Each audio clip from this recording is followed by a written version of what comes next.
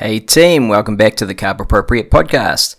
It was my absolute pleasure on this episode to speak with my good friend Dr. Mikki WIlliden. Mikki is an educator and lecturer in nutrition. She's also a very well-published researcher and is one of the clinicians who's really on the forefront of the low-carb or lower carb and whole food, real food-based movement here in Australasia. So sit back, relax and enjoy the chat with me and Mikki. Welcome to the Carb-Appropriate podcast. I'm your host, Cliff Harvey. This song don't give a damn if the rhymes don't fit, the DJ quit. This song don't give a damn. You can't sing or dance to it, can't romance to it. This song ain't arrogant if you don't try and buy it, or if your radio denies it. Don't care about who got, what's cool on TV, or what spots hot, I forgot. I ain't mad at evolution, but I stand for revolution. Get up, enough is enough. Hey, somebody stand up, come on. Get up, stand up. Get up, stand up. Get up, stand up. Get up.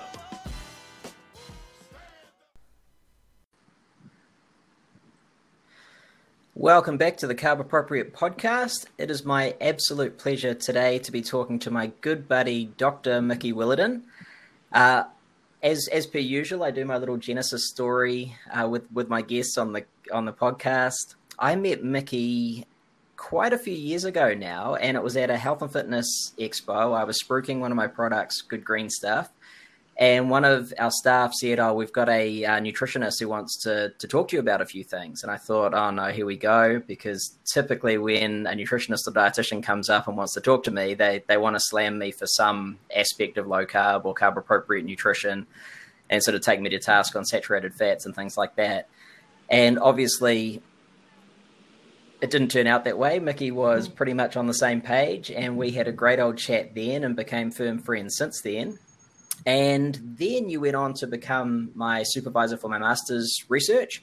Yes. We've done a bunch of stuff together. We've written some publications together, and we're now doing a little bit of, further research together, which we probably can't talk about. And so welcome, Mikki. It's great to have you on.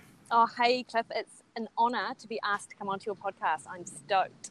Well, we're only getting the cream of the crop at this stage, I think. Clearly. And I got to say, every time you kind of introduce me and you use doctor and all the rest of it, I feel this way. I always kind of you always talk me up, and it's awesome. I think I need to hire you as my PR manager. Well, I think you probably need to up yourself a little bit more. I was actually thinking about that before we got on the cast. It's really interesting, the work that you do, because it's so practical, it's so applicable, it's so translational. I think often people forget that that's the type of work that has real cut through. And you're a legitimate nutrition scientist. You've got a PhD, you've done a bunch of research, you've been a lecturer, you've been a clinician for a long period of time. And I think often people almost dismiss people like yourself who are doing the practical and applied work because maybe it's not seen as being as clever or as smarty pants as using big words and things. But if anything, it probably has more cut through and more impact.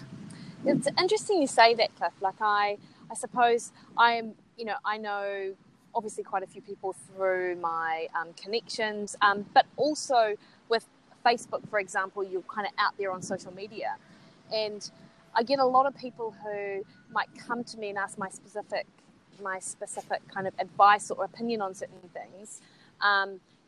Yet there are other people which I guess they also look to other people for almost the kind of glam aspect of what I'm saying. You agree with this person, so it must be right, or that kind of thing. I don't know if that makes sense, but I suppose sometimes it does feel like I'm kind of down in the trenches, but I love it there. That whole social media thing, I really enjoy kind of putting across science in a practical way which people can use, and then also cutting through some of this rubbish with regards to the types of foods that are out there that people are professing are healthier than just other foods, and not to be, I suppose, what is the suggests that there are good and bad foods, generally speaking, but I think there are some things which are put on a pedestal which shouldn't be. I don't know. Have I just kind of talked myself in circles there? No, it makes complete sense. I mean, there are certain people who have... I mean, there are foods that have a health halo, right? Whether that's deserved or not. And I think there are people, there are researchers, there are clinicians who have a halo effect as well. And that can be a challenge. That can be problematic because, you know, all of us will have our favorites. We'll all have our favorite researchers. We'll all have people that we really respect, and that's fine. That's cool because they've obviously done really good work. But I think we always need to remain circumspect. And I was going to jump into this later, but we might as well talk about it now, seeing we've already got on track. I was just started listening to the Gary Taubes. Is it Stephen Guyanet or Stephen Guyanet? I don't never remember how to pronounce his last name. DNA, like DNA, but with a G. Yeah, so the Stephen Guyanet, Gary Taubes debate on Joe Rogan. I haven't listened to it yet, so I need to go back and listen to it properly. But I just noticed on social media, it's blowing up, this big debate. And most of the people that I follow or associate with, a lot of their followers are just completely, you know, anti-Taubes and anti-anyone who basically has a similar mentality, even if they might actually be a bit more evidence-based than Gary Taubes. Now, what I'm seeing is that a lot of people don't actually exercise any real discretion of their own. They don't exercise any real thinking around this. They're just following the people that they follow who don't like Taubes' message. Now, whether or not Taubes is right, I don't believe he is in an absolute sense. I think the insulin hypothesis has a lot of flaws, but there are a lot of nuances within that area that we need to continue to flesh out with research because the whole story has not been told. And I think, you know, from reading through my PhD thesis, you would have noticed that at the end in the discussion, I looked at a lot of those tangential pieces of research which haven't really been addressed well enough yet. Do you know, it's interesting because I hopped onto the podcast yesterday and started listening to it. And sometimes I feel like when people get like exactly what you say, like they don't actually put their critical minds to the topic. They kind of, they don't like Taubes, they don't like his message, and that's what they attack.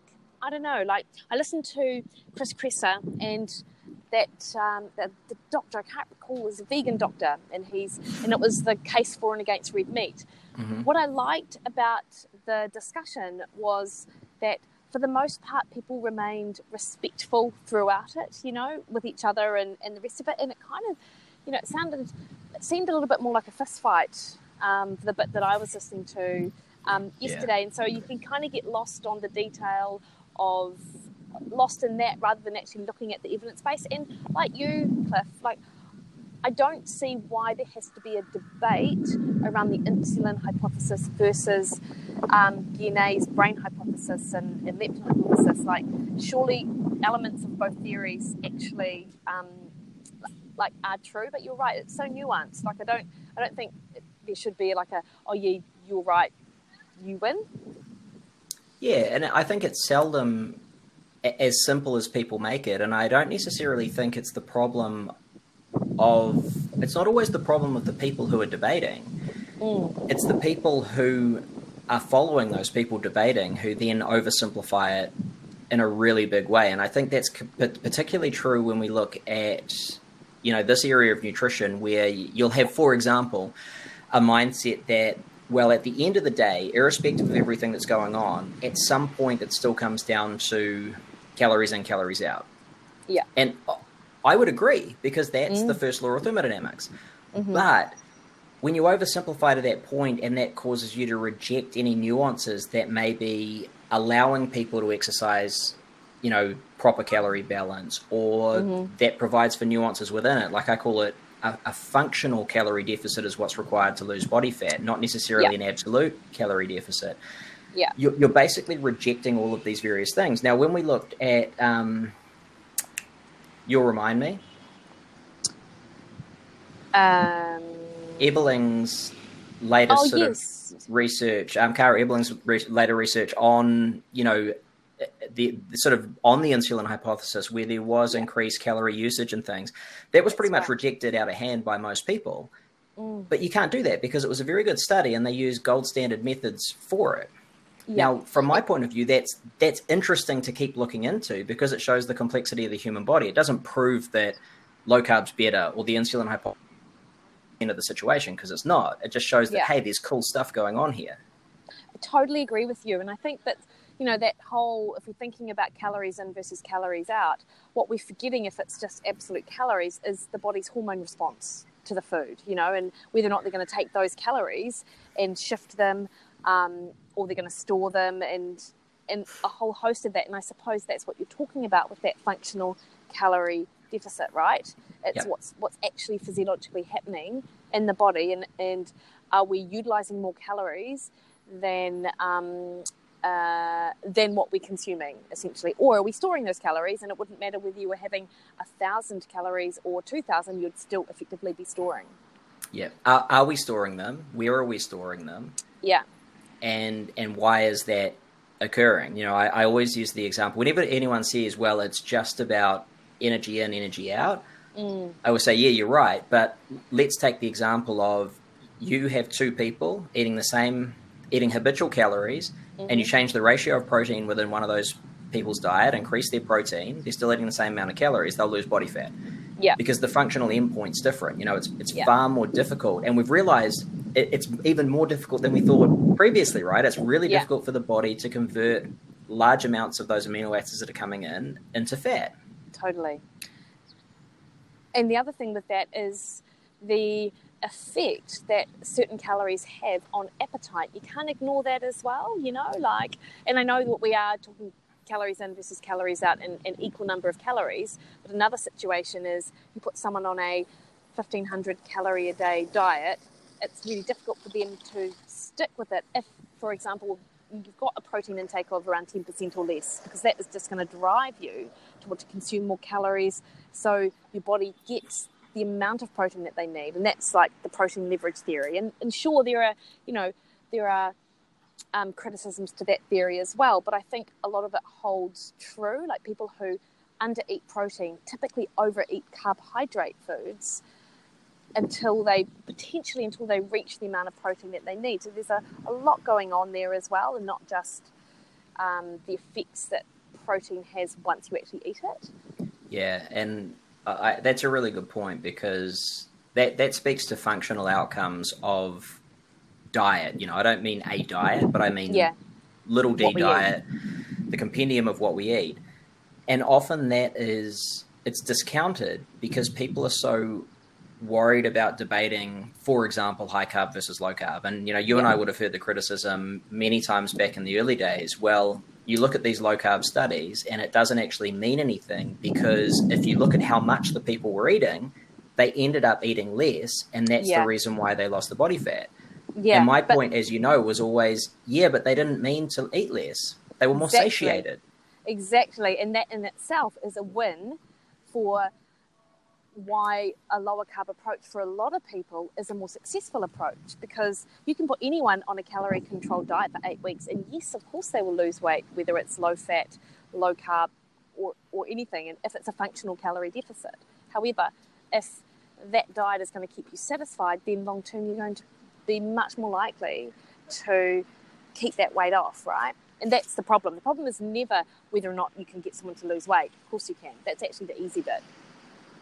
And the problem, I would go as far as to say, the problem is seldom the type of diet that someone's on. It can be, but it's seldom the type of diet someone's on, so much as whether they can stick to a good overall healthy diet for a long period of time. Yeah. And the other thing is, and I talk to my clients a lot about this, and I'm sure you do as well, Cliff, is the other factors in lifestyle outside of diet that are important for fat loss, fat gain, that kind of thing, like stress management techniques, or like having a good sleep routine, or getting the type of sleep that you need. Like these things, really, I've seen it time and again in my clinic that people are so quick to jump on board dietary guidelines and take your food suggestions and run with them, but they're less enthusiastic when you say to them, hey, have you thought about your stress management techniques? Why not try this? Or have you got a good kind of sleep hygiene routine set up? Like, those kind of behaviour changes are so much harder, I think, for people. Yeah. I don't know exactly why that is either, but I think we become very compartmentalized in our thinking. And especially if we're going to see someone like, you're a nutritionist. At the end of the day, people are coming to see as a nutritionist, right? Yeah. They're coming to see me as a nutritionist. As soon as you start talking about these other things, like most things in life, they think, oh, no, there's more. Yeah. And they start to freak out because they suddenly think, I've got to do all this stuff. I've got to sleep better. I've got to meditate. I've got to do this and that. And, it becomes overwhelming. Totally. But however, I do think that there can be, I'm not sure if you saw, but lately, particularly through last year, I was giving a lot of talks on a very simple theme, which basically encapsulated, hey, here's 5 things you can do in your day, which are very simple to apply.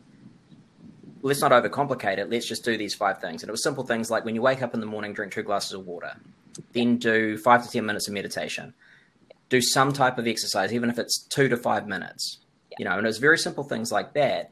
And the breakthrough moments were pretty profound because people realized that if they had small bite-sized chunks they could do and were consistent with it, the results can be massive. Whereas I think typically people think a process of change means I've got to change my diet completely, or I've got to start exercising 100%. 10 hours a week or whatever it happens to be. Yeah, 100%. And I think that's and you forget that is actually the general mindset. Like, it's really easy to be in a bubble. It's really easy to think that how we're talking about food and how we're thinking about nutrition is actually quite mainstream and not mainstream, but that the general population know these things. But all it takes is sitting down and having a conversation with someone to make you realize how that people haven't really moved on from, or it's hard to push through those messages that have been around forever about 45 minutes to an hour at the gym, about drastically reducing your calories, about everything around that stuff, and cardio as well. Like, I'm an endurance athlete from forever, and I will always be. But I mean, for fat loss, we know that resistance training is key for that, and HIIT training does a far better job of stripping fat than like a steady state run will ever do. Yeah. However, of course, exercise is still really important, but and doing what you love is important, but the amount of people that think that it's no point going out unless you go out for like 45, 50 minutes is, incredible to me. And that's where I think sometimes there's 2 points that I thought of there with respect to best practice guidelines. One is that best practice guidelines work in an absolute sense for no one because they are the mean. And no one's exactly on the mean. So whether you need to shift those best practice guidelines just a little bit to suit you or a lot because you're quite different from the supposed norm, they're never going to fit 100%. But the other thing is best practice guidelines are what is going to give the biggest effect typically, or the optimal effect for most people most of the time. Yeah. Now, that doesn't mean you can walk straight into it. If we think that the optimum is, well, you should be training, maybe 3 times a week for at least, or doing resistance training for at least 3 times a week for at least 45 minutes and doing some cardio and doing all these other things like eating 9 serves of vegetables every day and all these things on and on and on. If you're presented with that and you're not doing any of those things right now, you're going to say, that's way too hard. Yeah, totally. And it's funny with that, like with my clients, I like to kind of look at the literature and think, okay, there's this new study on blood sugar control, for example. So, and it's around being able to walk or cycle, like when is the best time to walk or cycle for people to be able to control their blood sugar response after a meal, and throughout the day. And so I'm like, well, it's actually super, like you can actually look at research and distill it down to some practical guidelines for people that sit outside of that moderate 30 to 45 minutes and that kind of thing. The 10 to 15 minutes before breakfast and then again after dinner. But equally, like someone might not have that half an hour, but even if they start with the habit of getting up and getting out the door for 5 minutes, then there's a habit that in 3 or 4 weeks' time that is probably fairly firmly established that they can then build on. Or it might take someone 8 weeks. And it doesn't matter how long it takes them, it's just that you actually instill it first, I think. Exactly, and that's exactly what I was going to say. And not only, I mean, I'm glad you said it, because not only is that a way to get people into those habits and to get them closer to the best practice guideline, but it's actually the best way to do it. Because, you know, I think about the analogy of you're an endurance athlete, right? Yeah. When you were going to run your first marathon, did you just go out and run a marathon? Was that the first thing you did? Yeah. Good Of course call. not. You know, my old man was a marathon runner, and I think he started because he had some familial issues with, you know, heart disease and things like that. He didn't want to get that. So he started by jogging to the end of the street, purely for a health purpose. Yeah. And he started doing that every day. So he'd jog to the end of the street. And then eventually jogging to the end of the street became so easy that he started jogging around the block. And he started running longer and longer. And then he started getting into it and started reading books on marathon. This is back in the 70s, I think. Yeah. You know, reading books on marathon training, James Fix, all those kind of guys. Oh, yeah. And developed a habit of running that became something that he loved. But I'm sure if he had have been told, you've got to run 10K, there's no way he couldn't have done it, and it would have put him off completely. Totally agree. It's funny you bring up Jim Fix. He was the first book that I read. I got it out of Dunedin Library when I was about 16 on running. And, I got out that book, and I also purchased John Ackland's Power to Perform. I think that's what it's called. Or Peak Performance. Man, that was such a Bible. I think it's still around now. Shout out to John. Yeah, exactly. It was great. Could not understand a word of it. And to be fair, if I went back now, even with my phys ed background, probably still wouldn't be able to understand it because it was highly complex. Off tangent though, but that Jim Fix book, I remember reading in the front cover, there was a rest in peace because he ended up dying on a run.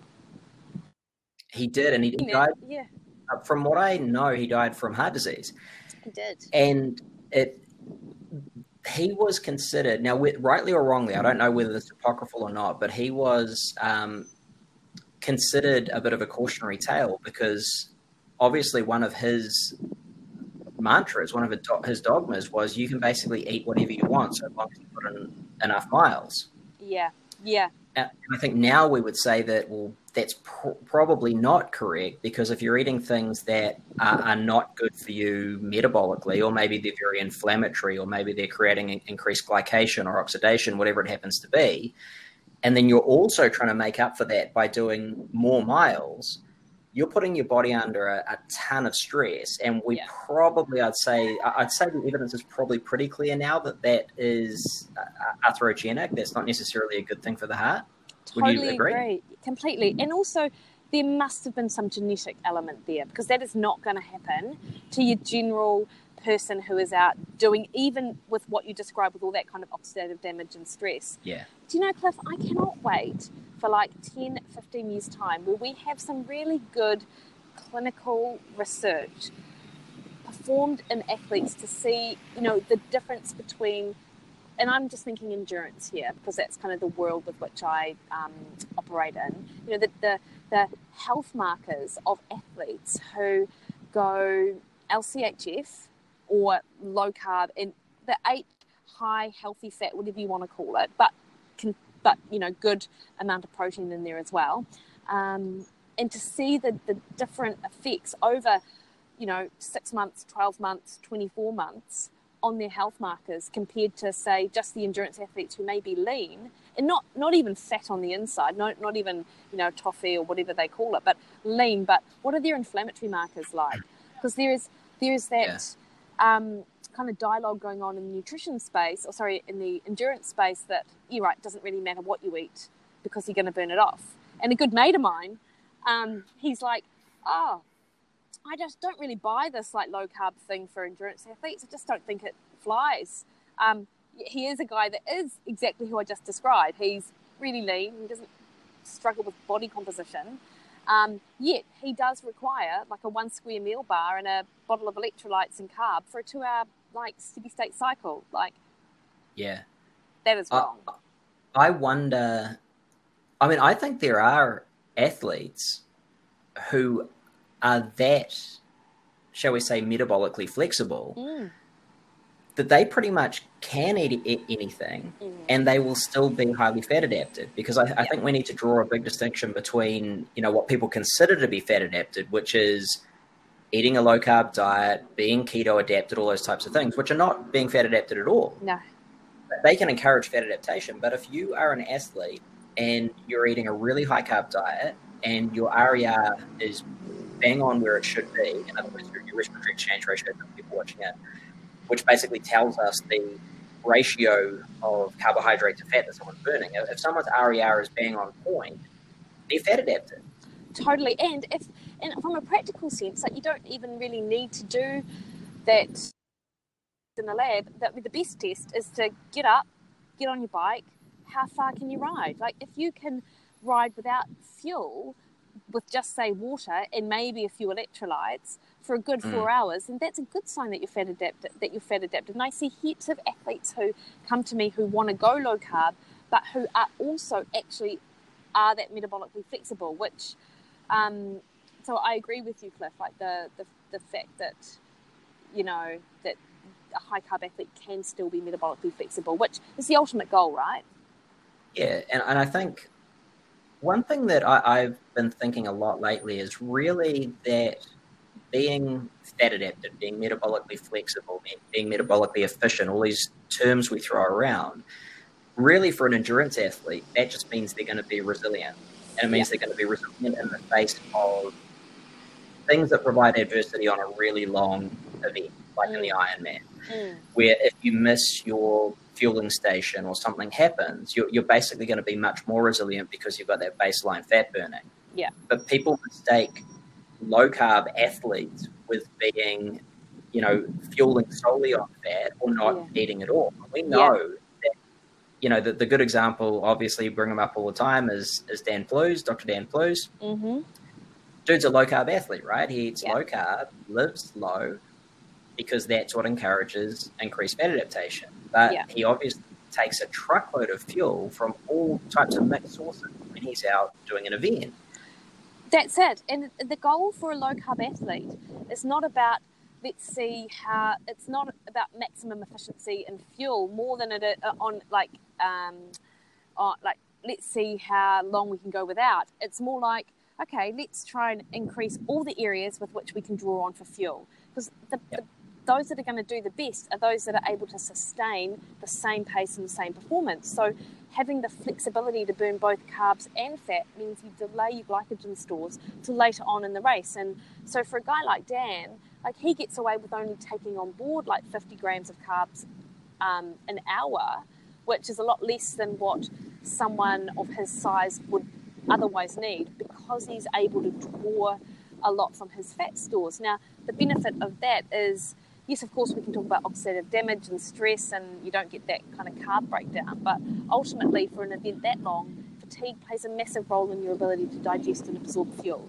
So the less fuel that you take on board from that perspective, the less GI distress that you're likely going to have. But certainly it's not about no fuel, and it's not about chugging a crap ton of fat whilst you're out there, because that's not helpful from a digestive perspective at all. And since we are talking about it, I mean, this is a good point, a good time to kind of highlight some of those really ridiculous studies that have come out in the last couple of years that are almost set up to prove that LCHF will not work for an athlete, like the race walking study. Yeah. So, explain why do you think that was sort of designed to fail? Well, it was set from memory. It was a 3-week adaptation period where athletes either went on a keto-based diet or your standard control diet. And there were a number of tests that they performed, and whilst they found that fat oxidation increased in the keto athletes, when it came to actual performance, it was race walking, and it was a simulated, I think, 10-kilometre event. And these athletes were at like 85% VO2 max. These weren't just people meandering around the block. And they gave them fat as the fuel source throughout that race. Now, it is very difficult to digest and absorb fat at 85% VO2. You know, not impossible. And even for someone like Dan, he's not going to choose fat as a fuel source, even though he is really metabolically efficient. So it was almost like set up to prove that keto wasn't the best approach for these athletes, but it was no way set up the way that a practitioner who understands how to do it would recommend people do it. Well, you make a really good point, and it reminds me of something that I think is a real problem in the research setting when we talk about keto. And that is that researchers have a very arbitrary idea of what a ketogenic diet is. They have an arbitrary idea about how to achieve it, and it typically relies on absolute amounts of carbohydrate. Yeah. Now, I don't buy that, and I never have. You know, I did my first keto diet. I was talking about this with Eric and Eric Helms, Danny Lennon, Omar Yusuf on a podcast a couple of weeks ago. I remember that I tried my first ketogenic diet 24 years ago. Right? I wasn't applying them yet because I was at high school. I was a high school athlete, but I tried it because I thought it looked really interesting. It was a couple of years later that I started applying them in practice. But from the very beginning, probably because I wasn't, tempered by the bias that people have nowadays, I was playing around with it to see what would work. And I've always applied ketogenic diets as a ratio of calories. Yeah. So let's say we're having 60% or 70% or 80% calories from fat. Now, what that means for the endurance athlete is even if they are sticking to strict keto, which they probably wouldn't do when they're on the event anyway, but even habitually, let's say they're having 10% calories from carbs or 15% calories from carbs, that's a lot more on a 4,000 calorie diet than a 2,000 calorie diet. So if people are just applying 30 grams of carbs a day and expecting for an athlete to perform, we're talking about completely different things. And also people conflate a keto diet with ketogenesis, right? Like ketogenesis is a physiological state, and what it takes to kind of get there differs depending on things, particularly your activity level. Like I think that people forget, and I know certainly people that I talk to, is that by very virtue of doing exercise which will deplete your glycogen stores and force your body into burning fat, like that can occur even on 100 and 120 grams of carbs a day for some athletes. And I think people get really caught up in, oh no, I'm on 20 grams of carbs a day, and I haven't, made it, or that's all I'm allowed. Whereas it's like, well, why don't you instead start checking I've got things to say about checking your blood ketones, but as a first measure, you can pretty much see that you can get away with a lot more if you're doing that long endurance-based training. Yeah, and there's, as we both know from having looked at that data, there's a lot of inter-individual variability as well. 100%, right? And I always bring up that little case study I did on myself. Now, this probably wouldn't work now, but when I was doing keto a lot more frequently than I am now, and I did that little self-experiment where I think I was eating around 200 grams of carbs every night and still getting into ketosis consistently the following day, most people who were fairly orthodox keto researchers, and that might seem like a bit of a contradiction in terms, but they just did not believe it. But there's no reason for me to have fudged my own results, because who cares? It was a freaking blog post. But what it shows, and what we've seen in our research, is that it happens. People in the study we just performed at AUT, people who were eating 25% calories from carbs were able to hit ketosis levels. Totally. And so a couple of things on that. One, your study was very similar. Your N=1 was very similar to Peter Attia's N=1, when he was undergoing his massive kind of like cycling endurance stuff. And he would also note that he could easily get away with 100 to 120 grams of carbs post a cycle, and then wake up in ketosis the next day. Like that's so. Yeah. Those N=1 certainly exist. But then if I go back to what I was thinking about with blood ketones, is that in itself, people are very black and white when it comes to numbers, 0.4, not in ketosis, 0.5 and above, boom, I'm in.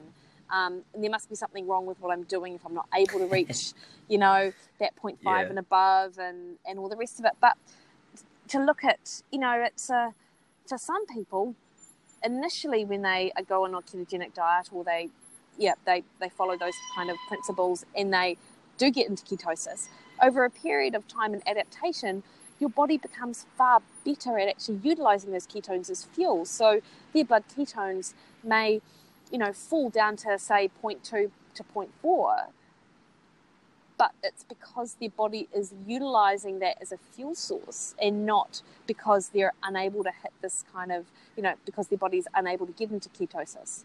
And there are certainly, as you were saying before, genetic, there must be some kind of genetic differences to our ability to produce ketones or to utilize fat. And like Rob Wolf is a great example of that. And he's really open about, he's a big keto guy. He's now got his keto masterclass and it's a great program and he really helps a lot of people in that area. But he says, his ketones almost never get above 0.4. And that's even after fasting and jiu-jitsu. Yeah.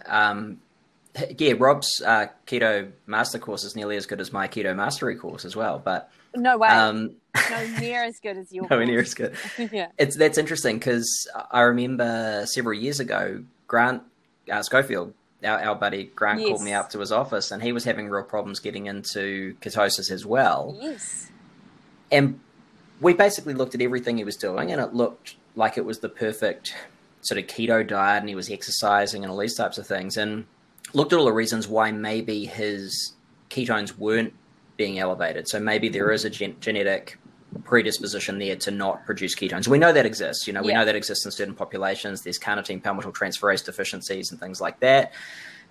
We'd have to obviously get a gene test to see whether that was the case. But it could also be that he's somewhat underfueled and it's just turning them over and using them really quickly. Yeah. But at the end of the day, I think in those situations, and I know that we've talked about this before, you need to almost step back and take a qualitative approach to that and say, well, we've kind of looked at all this stuff. How do you feel? Yeah, totally. Great. And are you performing well? Yes. Are you sleeping well? Yes. Okay, well, don't worry about it. Well, see, it's funny because I thought Grant couldn't get into ketosis because of his cups of whey protein powder and cream that he was consuming. Well, that could have been it. That could have been it. I remember walking in one day in his office, and I'm like, what have you got there, Grant? And he's like, oh, I'm keto, I'm doing this, I'm fasting. I think he was kind of called it keto/fasting, and it was like literally cream and like clean lean protein powder. And I'm like, mate, so we're throwing Grant under the bus now. It was hilarious, actually. No, I love it. That's a good thing when you've got good mates. They don't mind a bit of everything. But it's interesting too, because as we discovered, this idea, this lingua franca of ketosis being greater than 0.5 millimoles of beta-hydroxybutyrate in the blood has basically no foundational evidence. It's an arbitrary number. Yeah, it's only retrospective analyses which have shown that a couple of things, really.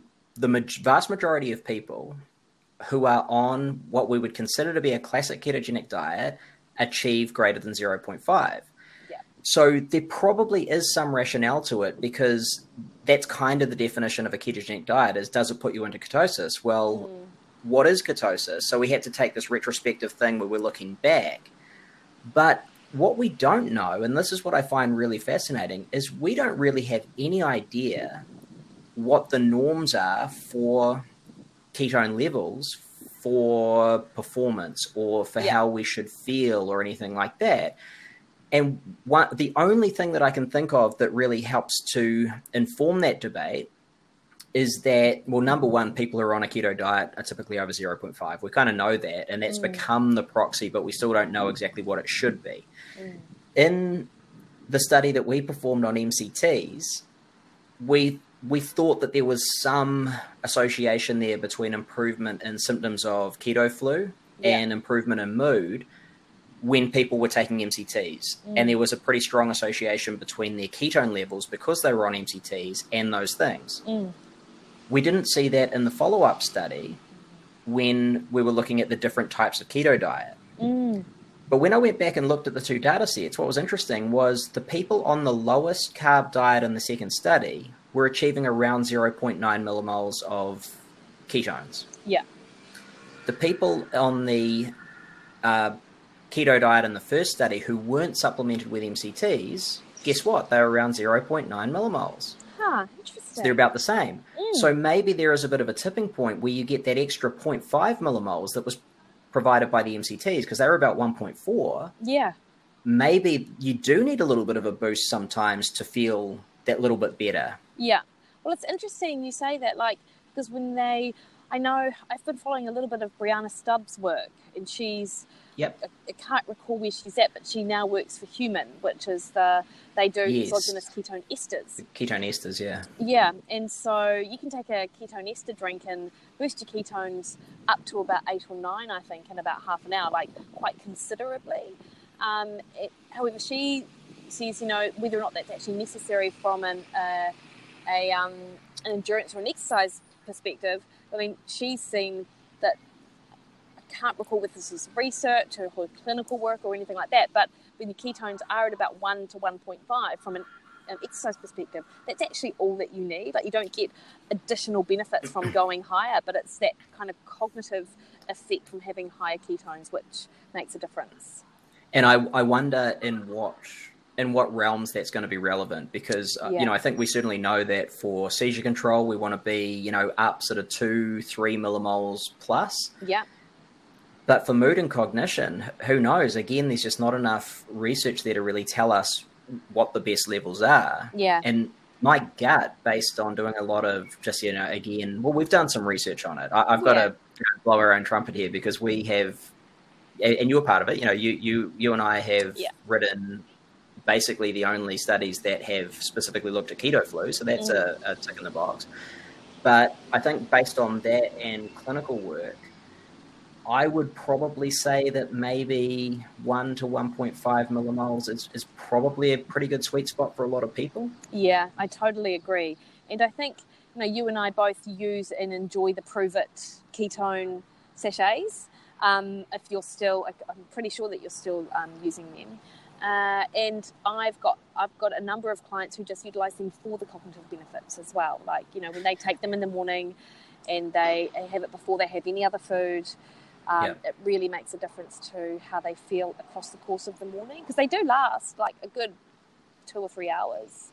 Well, I was talking with Paul, our buddy Paul Cadman yesterday. Yes. Yeah. And he's doing a lot of work now with high-level athletes, having done, his grad cert in nutrition, and he studied nutrition at Massey as well before that, and he's now doing a lot of work with elite athletes. And he basically said straight out, look, I don't know if the physiological benefits are actually really there. They're not really appreciable, but it's the cognitive stuff that we're after. So it's the boost in cognition at the later stages of, say, Ironman, or 100%. He's working with a lot of tennis athletes, in the long games. Yeah. It's the cognitive effects. And I notice that a lot, so I'm not a fanboy of any particular product. The reason, just to sort of disclose my interest here and prove it to everyone listening, the reason I like that particular product is it's simple. There's one reason. It's that it's the only one that's 100% deform beta-hydroxybutyrate. Yeah. Now, I know that some people listening in will say, well, that doesn't matter. Dom D'Agostino said it doesn't really matter. And I respect Dom, because he's an expert in this field. There's no doubt about it. But I do have a side of caution there, because we know from other compounds that are not bioidentical, like synthetic folic acid and synthetic B12 and things like that. It's not the fueling aspect that I'm worried about there. It's the signaling effect. Yeah. So beta-hydroxybutyrate is a signaling molecule as well. And if it's not doing the job, I wonder whether it might have some downregulation of those particular receptors and things. And so it may not be an issue, but I don't want to take the risk. So I'm going to use the one that's bioidentical for the human body. I know I'm talking too much, but I want to get one more thing out. Yeah. I've the products that are coming out now are getting better and better. I measured my ketones just the other day with one of the new Prove It products that came out.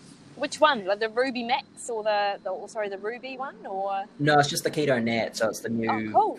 which is basically just the new formulation of the Keto Max. Yeah. And I think from memory, it was within 30 minutes, I had gone from 0.2 millimoles to 0.9. And I think I got up to about 1.4 millimoles. That is impressive. One sachet is pretty impressive. So now I'm sort of thinking, well, one of my previous challenges was that they're still pretty expensive, irrespective of brand. They're pretty expensive, but because they're getting to be so strong, you can probably use half a serve and get the benefit. That is such a good point, Cliff, and that's really good to know. I've got a heap of that. I've actually got Nat, but I haven't actually used them yet, so I'm really interested to have a look and to see what effect I might find on them. I think it's actually quite different, and it's one of those interesting things where, as compared to, say, 2 or 3 years ago, let's face it, most of the products, including the early iterations of the previous product, were pretty poor. Yeah. I couldn't really take a full serve anyway. It would affect my guts. It was horrible. They didn't feel that great. Now I think they're getting that much more... they feel that much cleaner. They're that much more effective in terms of boosting beta-hydroxybutyrate. And so I personally think that the role of those things is purely as a tool. I think people can get hung up on all the sales aspects of it and worry too much about whether they're taking them consistently and whatnot. They're a tool. If at any time you want to boost your ketones, they are effective for that, and that's basically the end of it. Yeah, I totally agree, right? And interesting with what you were saying about what Kadsey was referring to with the cognitive benefits, that's exactly what I find as well. If I'm on a long run and I've got ketones with me, my brain doesn't check out at all. Whereas, when you've got a 3.5 hour run to do and you're flailing at about like an hour and a half going, my goodness, how am I going to do another 2 hours? Like, that is a hard place to be. So that's what I really like about them.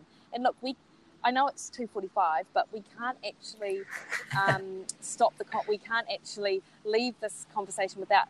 I've got a couple of things that I want to cover off, and one of them is protein. Like, I really feel like protein gets just missed out on this whole conversation of the good or bad, or like good diets versus bad diets, or a good approach versus a bad approach, because people just forget about it, and I think in part it's because of that kind of prevailing message that if it's low carb, you don't want to have too much protein because then that protein will be converted to glucose and the rest of it. But man, I am an LCHF advocate, but I'm probably more low carb, moderate protein, like I'm a bit of a protein pusher, to be honest, and not in the way that kind of sets me up in the same camp as, I don't know, some kind of physique bodybuilder, nutritionist or anything, I'm sure, but there is so much value in having good sources of quality protein in the diet that is often overlooked when people are reaching for, cream, macadamia nuts, and cheese. I was crucified by the low carb community when LCHF took off. Yeah. And it was weird because this was in about 2011, I think. I'd come back from Canada. I was starting to meet up with you, and then starting to from there meet re-meet, because I've met them previously, Grant and Karen and whatnot, are starting to look at some research. And suddenly I started getting attacked by low carb people because they're saying you recommend too much protein. And I was kind of thinking, well, number one, give me a break, because I've been doing this for long enough. I've taken enough shit from the other side. I shouldn't be taking shit from you guys as well. Yeah. But I think one of the problems was, unfortunately, what was previously just low carb or lower carb was then put out into the public as low carb, high fat. Yeah. And I think a lot of that was a branding exercise because it was controversial, because people had been told to eat low fat for so long. It took people by surprise and it got a lot of notice. Yeah. But unfortunately, I think it kind of framed things in the wrong way, because it's not so important, I don't think, to think about high fat as being a goal. It's more important, I think, to look at how we structure meals and how we structure our nutrition overall. And from my point of view, the first thing we look at is protein and making sure that's optimized. Yeah. Then veggies. Yeah. And the rest is kind of window dressing. It's critically important. But if you're getting those things correct and you're not doing silly stuff like eating low-fat varieties or, taking all the fat off meat or whatever, you often fall into balance anyway. And I think protein has been massively underestimated. And did you listen to Grant on the podcast a couple of weeks ago? Oh, no, I've missed that. It was really interesting because he said, hey, we got it wrong in the initial What the Fat book because we overplayed the downsides of protein with respect to gluconeogenesis and how they might kick you out of ketosis and things, which we now know is not really much of an issue. So they are now transitioning much more into, hey, protein's a good thing to have in your diet. Awesome. Because I agree with you, Cliff, with your kind of what constitutes like a good approach with food. Like, and that's how you described it is exactly how I do it. And I've got to say, like, I really like Eric and I really love what Eric does. And I love his approach to diet, and I think I've learned a lot from the way that he speaks about protein and just, I suppose, the importance of it and a whole host of things, and not to be too dogmatic in your food choice. And I think, like the way that Grant said, hey, we got it wrong, like I think we're probably all guilty of jumping on board something at one point or another. And I'm not saying I'm never doing this again. I'm sure I'll do it with the next thing that I come across. And you almost go too zealous or too far one way. And I think that that's probably maybe what Grant was referring to, and certainly how I've, changed with my nutritional approach over the years. Like I was always, no processed food and it's terrible for you and moderate that protein and the rest of it. But you kind of come back to this happy medium of, hey, you sort the basics and then the rest doesn't really matter as much. Yeah. I almost feel like a troll sometimes when you post a picture of something like when you posted a picture of that spam sushi when you're in Hawaii. Oh, yeah. And I look at it and just go, yum, that looks good. So I'm always posting like, that looks awesome. No, it's great. I almost tagged you in a post of Krispy Kreme donuts actually the other day. People were like shipping them down from Auckland to Queenstown. And then I took a picture and I kind of posted, are they really that good that you need to actually do some kind of like, shifting them down the country because I know you like a donut or two. Although, word to the wise, I hate to say it, and I probably limit my sponsorship opportunities here, but I'm not a big fan of Krispy Kreme donuts. Are you not? Is there a difference? Do you know, the donut that I love, Cliff, is the one that I used to get from Fish and Chip Shop when we were growing up, and they were deep fried and covered with like cinnamon, but you'd always get a bit of salt in there as well because you'd always have them alongside chips. Delicious. So my 2 points. One is when you say you feel like a troll when I'm like blasting out about certain foods on social media and how rubbish they are, I do always try and, because I'm mindful of it, like I try and contextualize why I'm saying what I'm saying and try to kind of put it into place that, I'm not suggesting that you should never eat this food, but for some people, it's not going to be a good choice for X, Y, and Z reasons. And I also, I get a lot of kickback for a lot of what I say on there. However, I still will bang that drum because I think the more that how we think about nutrition is out there, the more that people will consider it. I don't try and be a zealot, but I guess sometimes it can come across that way. No, I agree with you as well. And I think, again, I was criticized very heavily last year by people in the sort of body positive, empowerment type space, intuitive eating space, because I was still talking about the fact that you need to have a good diet overall if you want to thrive. Now, that might not be true for everybody, but for 99.9 recurring % of people, you need to do that. And I was also saying things like, hey, if you really want to thrive and you want to exercise your full human potential, you need to, I've already said it, exercise. You need to, and have that be progressive and lift weights and do things like that. Now, I'm not saying everyone has to do that or should do that or that we're aspiring to body beautiful. All I'm saying is that we can't beat 100,000 plus years of evolution in one generation and stop doing the things that we've basically been built to do by our co-evolution with our environment. Now, there's no judgment involved in it. It's just a purely objective stance. And so I think what you're saying is correct. There needs to be some responsibility that people take for what they're doing if they want to feel great. Now, if they don't, that's cool. It all comes down to personal responsibility and choice, but you're helping by presenting those things to let people know what those healthier choices can be, and they can have their treats occasionally. Totally. And I also think we forget that we actually come from a place of privilege. You know, if on my Facebook page and you are commenting on something that I've said, because you have access to the information that is on there, like that is actually, that's privileged to have that, you know, like there are people who just do not have the opportunities that others have to source that information or to have any clue about it. And I think that, you know, so when I put up that TikTok post the other day, like it got like 500 people commenting on it, and people were like, oh, well, this is obvious. And it's like, actually, you know what? It's not obvious. And I think that we forget that. Yeah. And that's where I think you do such a great job as in simple health messaging. And that's so important.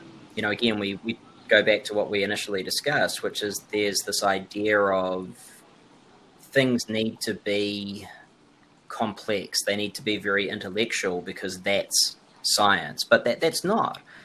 That's jargon, and that's not always necessarily to be involved. You know, what is important is that we take that and we can allow people to get the best results through the translation. You know, I think about the clinical situations that I've had where people have been so obsessed with trying to understand more and trying to understand what's on food labels and things like that. And when you just sit down with them and say, hey, really at the end of the day, it comes down to natural unprocessed food. And they kind of get it. Yeah. And then they start to think, well, you know, working with some of the guys I work with out in South Auckland who sort of say, oh, well, do I need to, can I have a boil up? Yes. Do I need to scrape the fat off the top? No. Do I need to buy the expensive cuts of meat at the supermarket? No, buy the cheap ones because they are more nutrient dense and all this kind of stuff. And they're kind of like, okay, I get that. Why is this difficult? Yeah. It's not. Yeah, it's not, you know, it's not difficult, but the difficulty comes when they're walking up to get the meat from the supermarket and they pass, you know, 3 hot bread shops and they go past, you know, a big Whopper sign, like 1 Whopper for $1 and that kind of thing. And I think that's the modern environment that we're up against. And I've got to say, it's out to get us. Doesn't that sound so like, that sounds like a really zealous, but it's bloody difficult to do well in the modern environment that is set up to make us fail time and again. And that is when you know, people talk about personal responsibility, and I talk about it as well, but ultimately for some it's like there are bigger things at play that they actually just can't, you know, win it. Absolutely. And I think that's why there can't ever be a situation of judgment. You know, there's been really interesting tangents of research that, for example, have shown that self-control is actually a bit of a myth. Yes. People are able to exercise control in different areas, and there's not really that much difference between self-control and individuals. It's where they apply it. And a lot of that comes down to social conditioning and education and all sorts of things. So we can't just say, oh, you're overweight, so it's your fault. You've just got to move more and eat less. Yeah.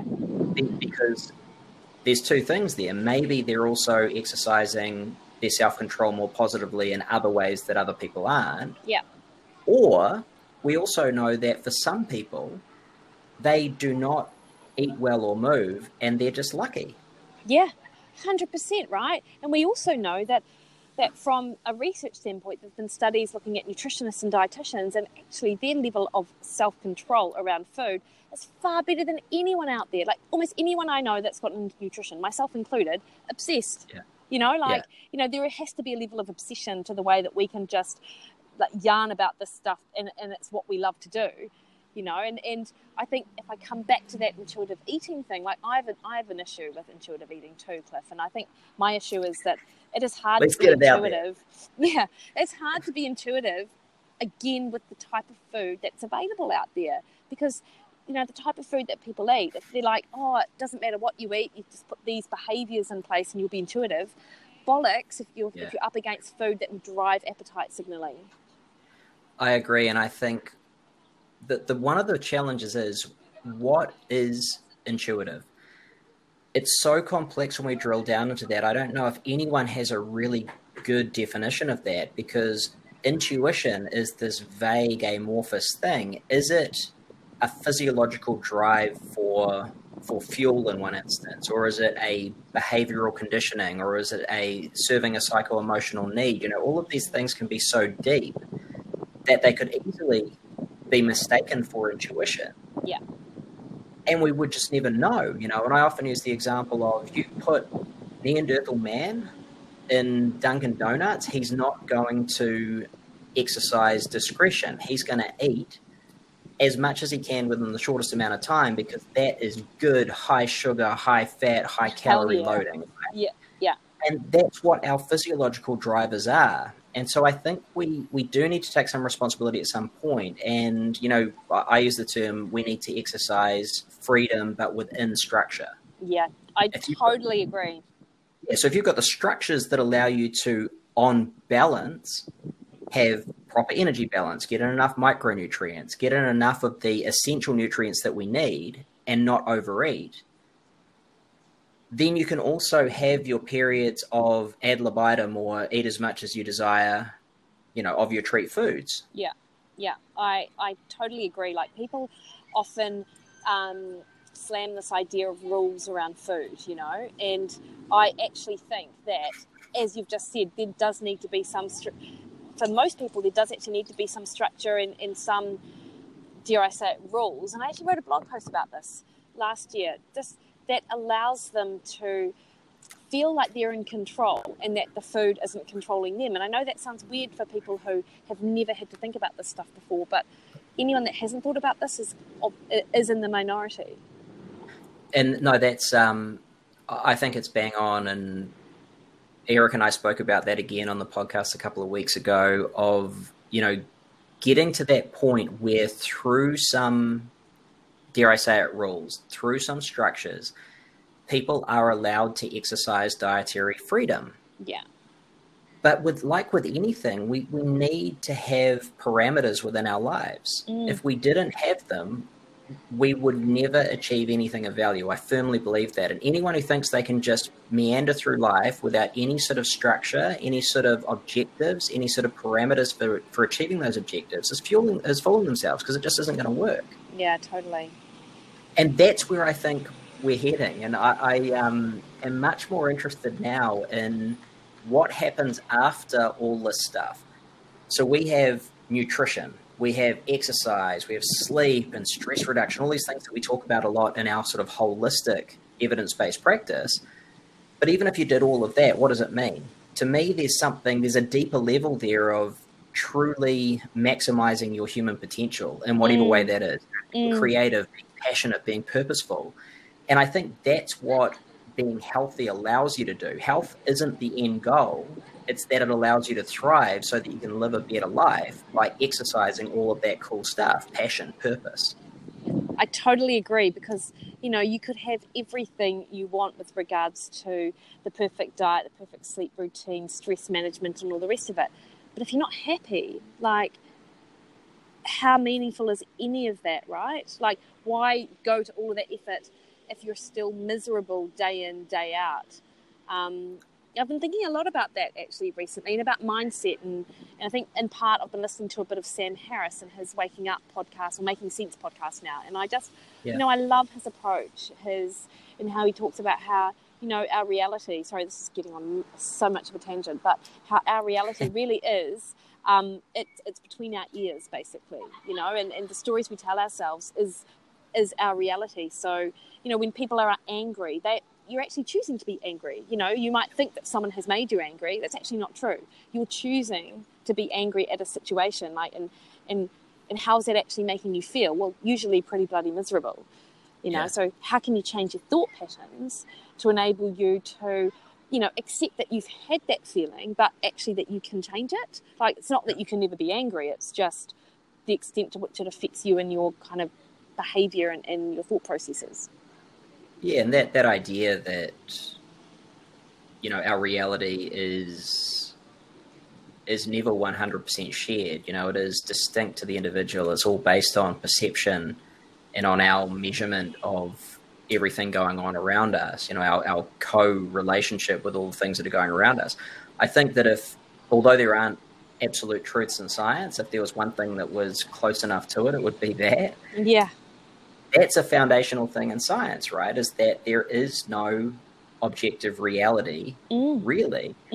And so it's a very interesting position because it does speak to a whole lot of things, like the possibility of improved human potential, the possibility of all the stuff that we're yet to discover. Yeah. And to me, that's really interesting. And I think that's where people hamstring themselves because they think, well, science is science and science is set, and that means this person's right and this person's wrong. And typically that's never the case, because even if someone is mostly correct and there's consensus, there is still nuance. And I think when we understand that, we can approach things in a much more pragmatic way, and we can open ourselves up to the wonder and possibility of life, which I think is where the excitement really starts to happen.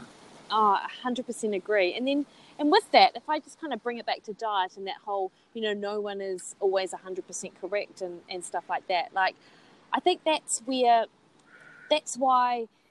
people are often like send me things going, look at this person, look what they're saying, and what do you think, and what's your opinion, and stuff like that. And, I never want to, and maybe I did this in my younger years, but certainly as I'm getting older, like, I never want to take this against a particular person and their views, like 100%, because, I disagree on a number of levels with some nutritionists out there, but I'm always try to be respectful in that, and not only respectful, but also with a mind of, actually, you know what, like, I'm not 100% right, they're not 100% right, and it's probably somewhere in the middle.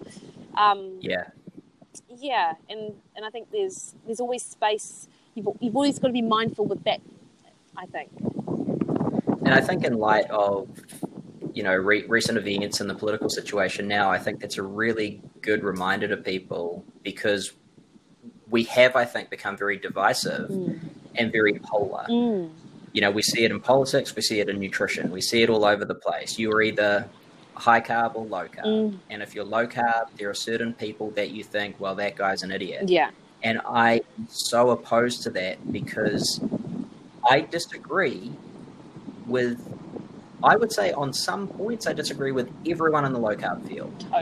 And on some points I disagree with everyone in the high carb field. But on some points I agree with people in both camps. And at the end of the day, it's not about the personality, and it's not about taking a dogmatic position. It's about doing science. And science should be far less dogmatic than it is right now. You create a hypothesis, you test it, you put your results out, and you open it up to discussion. It's pretty simple. It is simple. The problem with nutrition, and I find this all the time, most of the recommendations that we see are based on that population or epidemiological research, right? Which has so many flaws because it's self-report, it's large populations, everything goes back to the mean, and no one's a mean, and all the rest of it. However, whenever there's a study that supports the perspective of like a low carb or something, and it might be population-based, they're all over it like a rash, and they don't apply those same kind of like rules and limitations to the study that they're supporting that they would with their criticisms on other studies. I find it's fascinating, actually. And it also... Sorry, go on, Mikki. Oh, no, you go. It also annoys me when people say, that they immediately dismiss observational studies because they're observational. Yeah. Well, that's just observational. And again, I'll reiterate the same point you made. Often those same people, take the ERIC versus the Pure study. Yeah. Everyone criticizing the ERIC study had the year before posted out the Pure study saying, isn't this awesome? If you're going to reject observational evidence, you've got to use the same metric. Now, I obviously wrote posts about it. I gave talks about it. I did not agree with the conclusions of the ERIC study. Yeah.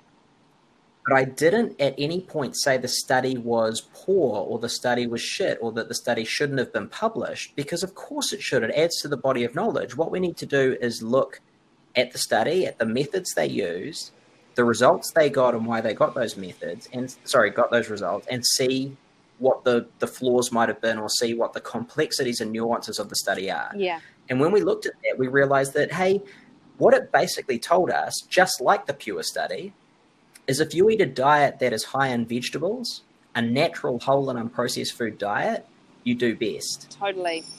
That's all it told us. Yeah. And you know what? Like, I'm finding these days, I'm much more interested in kind of nuanced, kind of like clinical data, looking at things like, and it kind of gets into the weeds a little bit, like, you know, curcumin and the impact that might have on our anti-inflammatory genes and pathways, and sulforaphane, and I think it's because I don't like. I mean, it's clickbait, and you'll do it all the time. But there are always studies coming out regarding meat and TMAO and cancer, and you know, this study says this big population study says that. Like, I like looking at that kind of mechanistic based study to see, okay, well, is there anything plausible here, and kind of getting a bit more into the weeds on that stuff, not from a biohacking perspective, but just because I find the science interesting, and a lot more interesting than debating on Twitter whether or not, you know, it's 5+ a day or 7+ a day. Exactly. Well, I think the reality is people who debate and have a dogmatic position, I would hope that most of them would be able to stand back and say, you know what, at the end of the day, while this debate is great, if people are eating a natural unprocessed diet that is nutrient dense, they're pretty much going to be okay in most instances. Yeah. And that speaks to some of the things that you're talking about. I've recently been doing just sort of mini research reviews for some research I'm doing behind the scenes on a whole range of whole food ingredients, from turmeric through to ginger, through to, you know, all these various things.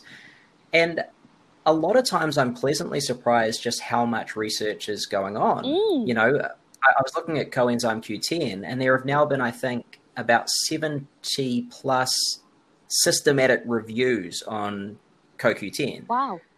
So that speaks to the volume of studies that are behind those systematic reviews. I know, that's heaps. Yeah, and a lot of them have pretty substantial evidence that they have effect. Yeah. And I think what we're getting to the point of as well is there's so many of these supposed superfoods that have positive effects. What we're really saying is, hey, nutrient-dense food is cool. I totally agree with you. And like, there are people out there that are that it seems like they time job to dismiss the role of fruit and vegetables, for example, in the modern healthy diet, because, you know, there's no research to support their role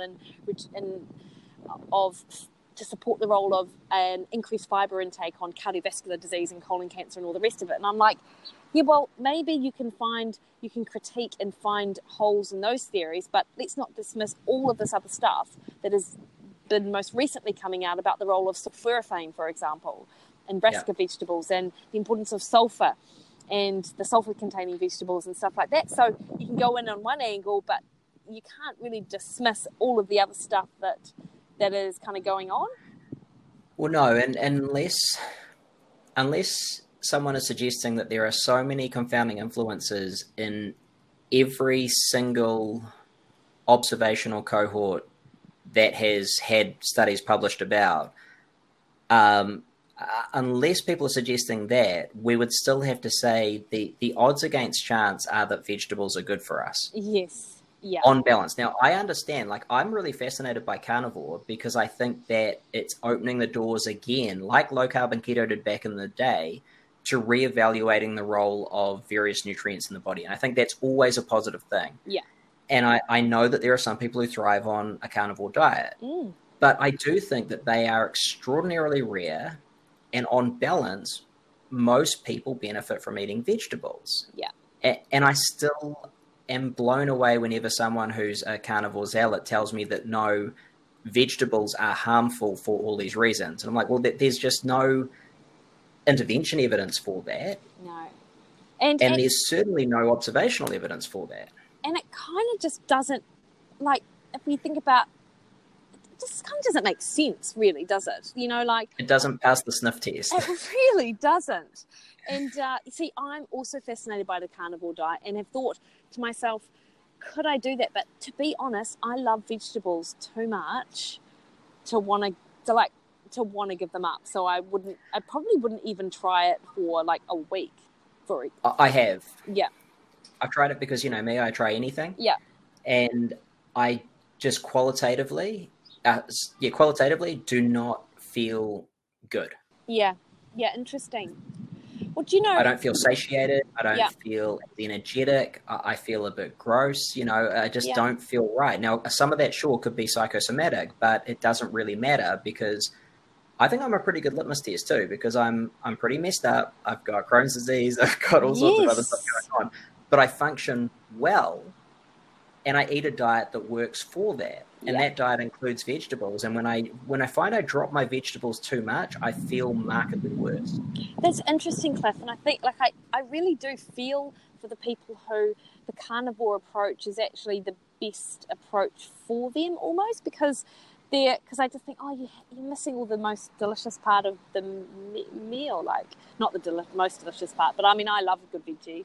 And I love all things like that. And so people who actually physically cannot eat vegetables because of the GI distress that occurs, or the kind of inflammatory or immune response. I mean, I think that's a hard place to be.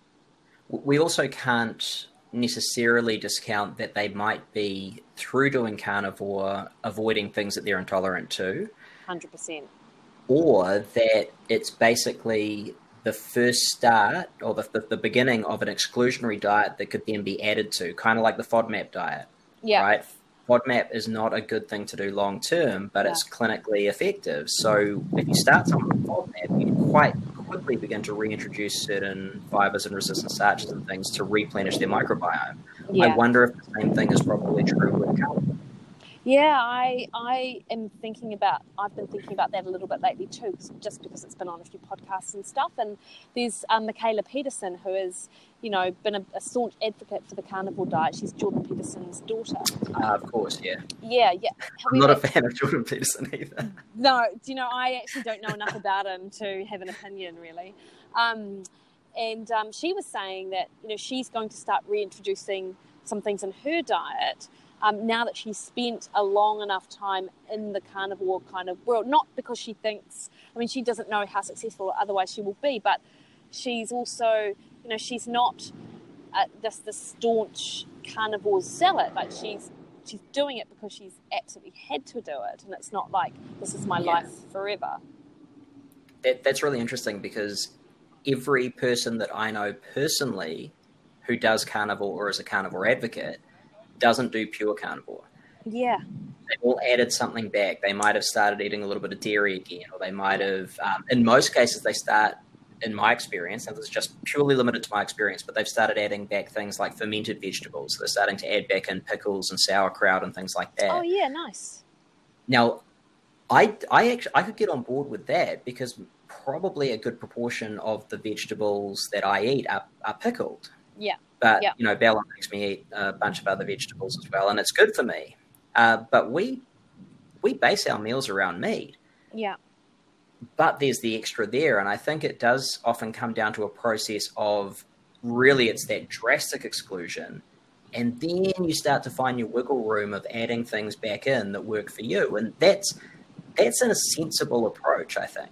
I totally agree. And on that pickles, I've recently discovered pickled onions again, and my God, I love them. They are amazing. So good. Yeah, so good. And then on that vegetarian/meat thing, so, Baz, my partner, vegetarian, 26 years, until about a month ago. And oh, really? Yeah. So, he came and said, Mikki, I've been thinking about eating meat. And I tried not to get too excited by this, because, and the reason why I say this is not because he was an unhealthy vegetarian. And in fact, if anything, he proved to me what I didn't think was possible, that you could be a perfectly healthy vegetarian. And he really was. 26 years, no problem. And he's like, yeah, but I might just try it, just by myself. And I'm like, oh, cool. And then about 3 weeks ago now, he said on a Wednesday, he's like, guess what? I tried some chicken. And I'm like, what do you think? He's like, oh, it just tasted like chicken, really.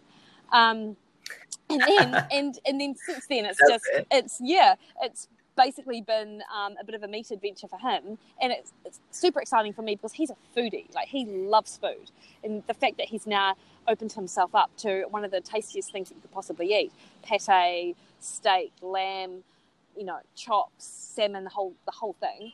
But really interesting is that his gut, not a problem at all.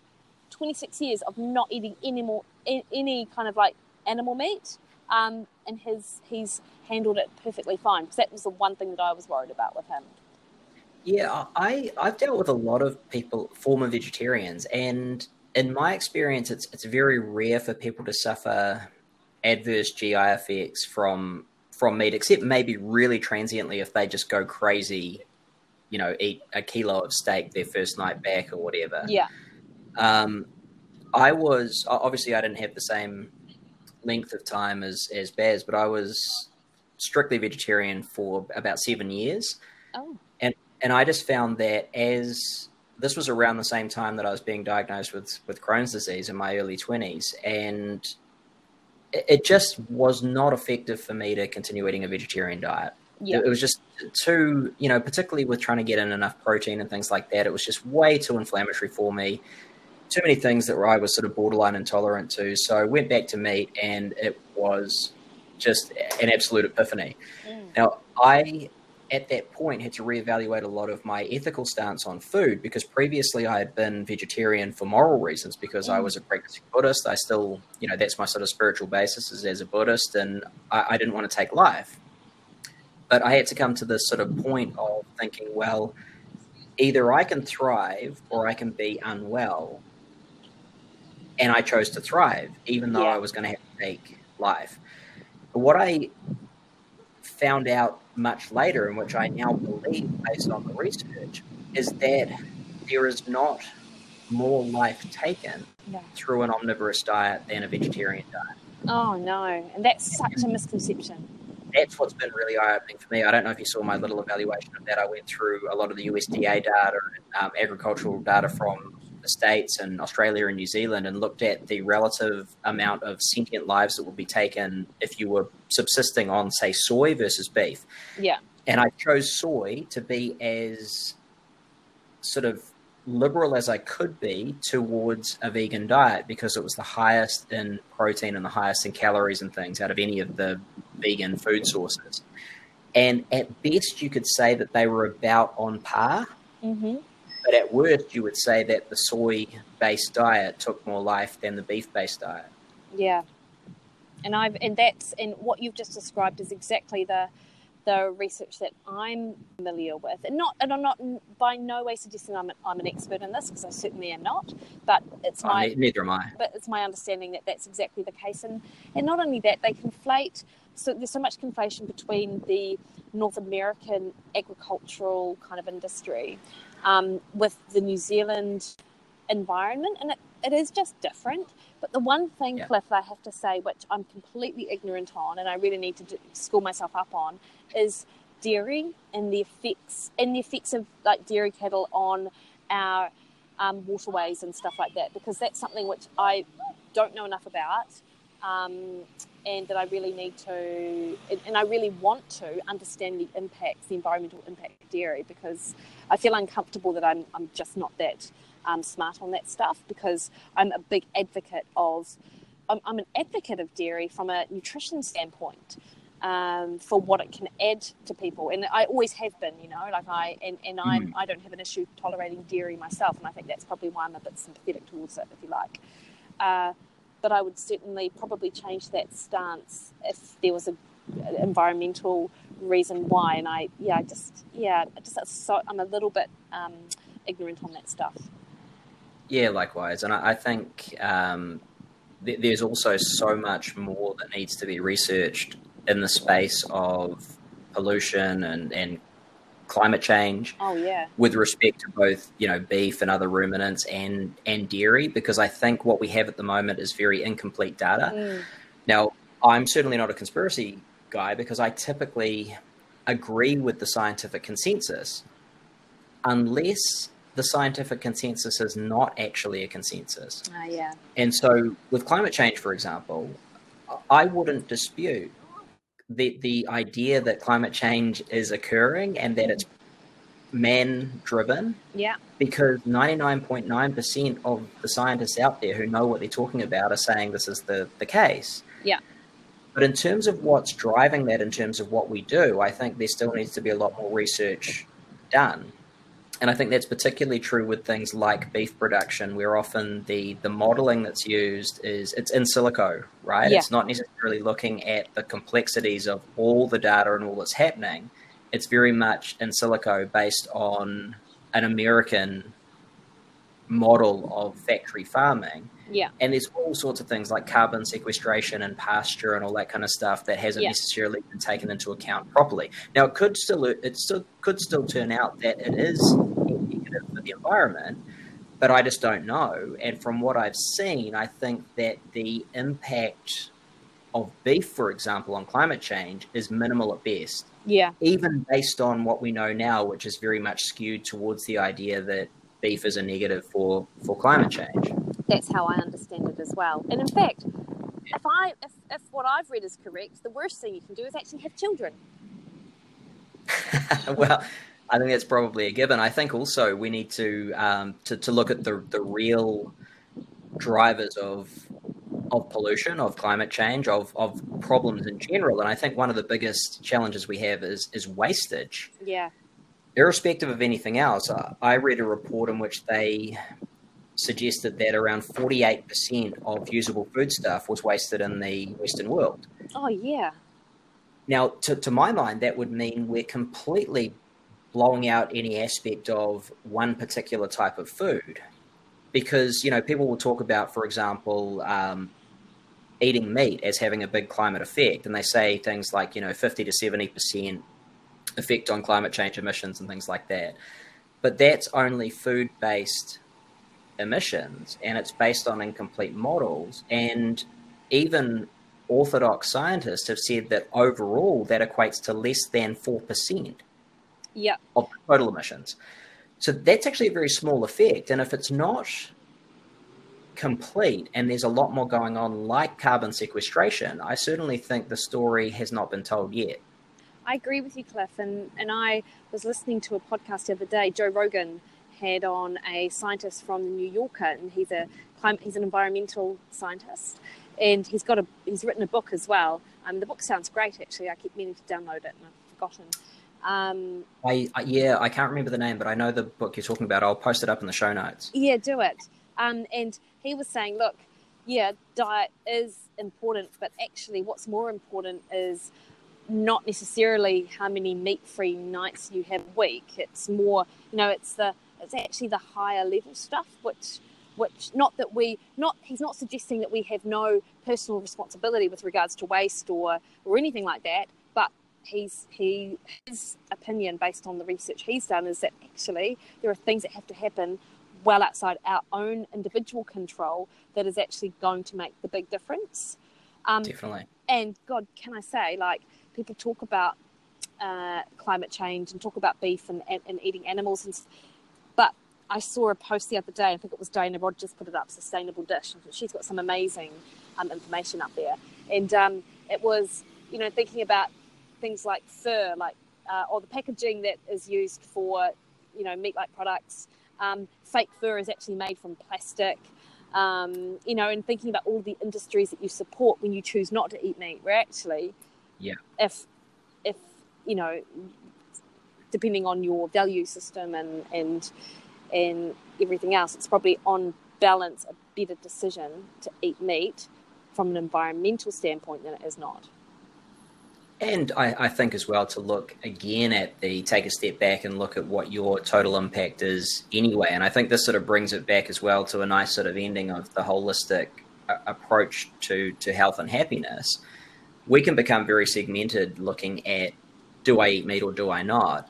But we can also take a step back and say, well, what is my overall impact? Am I really living a life that has a small footprint? Yeah. How many pairs of shoes do I need? How many extra things do I need in my life? And is it really serving me? And I think when people get back to looking at what is serving them best and what we were discussing before about truly living your human potential, that's a whole different thing to transient states of ecstasy that you get from stuff. And when people do that, I think that's when we start to see a big impact, because wastage and largesse is on a consumer level such a big thing, notwithstanding that there's bigger stuff going on, which probably has a bigger impact anyway. Yeah, 100%, Cliff. So, Mikki, I could talk to you for literally hours, and we've already talked for a long time. Yeah. I didn't even go on script today. So there's a whole list of questions that I haven't asked you. So I'm going to have to get you back on because there's lots of things that I want to ask. Where can people find out more about you and what you do, Mikki? Because I'm sure people listening to this will want to connect. Okay, so Facebook is probably where I'm most active, and I probably post my most kind of consumer-based information, if you like. And that's just Mikki WIlliden Nutrition on Facebook. Twitter is where I kind of pontificate on things science. Not really, actually, I just post studies which I come across and stuff. So from a research perspective, that's probably a really good place to kind of get me there as well. And then anything kind of food related is in what I do every day. I usually put it on Insta story, which in fact comes through my Facebook feed anyway. Got to say, Cliff, for the listener, hilariously, this actually has been like we've just sat down and just had a good old chinwag about whatever it is that we feel like talking about, and almost none of it was nutrition related, which is what I love, so it's cool. So this has basically been an insight into what we typically do when we catch up for coffee anyway, right? Pretty much, except we just don't have the dates gone with us. Yeah, exactly. Yeah. Exactly. So, well, I really appreciate it, Mikki. I know that you're super busy and you've got lots on your plate. So I appreciate the couple of hours out of your day. But like I say, I would love to get you back on and talk about a few more things as well. And I'll make sure I post up all of that great information that you've given us in the show notes too. Oh, hey, it's been a real honor coming on, Cliff, because I love everything you do. And I'm just so pleased and so that you're at this point now and you've handed in your PhD and you're moving on to other things. And I just think that you make the world, seriously, a better place. And I just love that I call you a mate. So thank you. Thanks, Mikki. Likewise. See ya. Cool. See ya. That was the Carb-Appropriate podcast with me, Cliff Harvey. If you'd like to watch the live recording of the podcast, go to patreon.com/Cliff Harvey. Find out about me and what I do at cliffharvey.com, and make sure you subscribe to this podcast on all popular podcast channels and to our YouTube channel at holisticperformance.tv.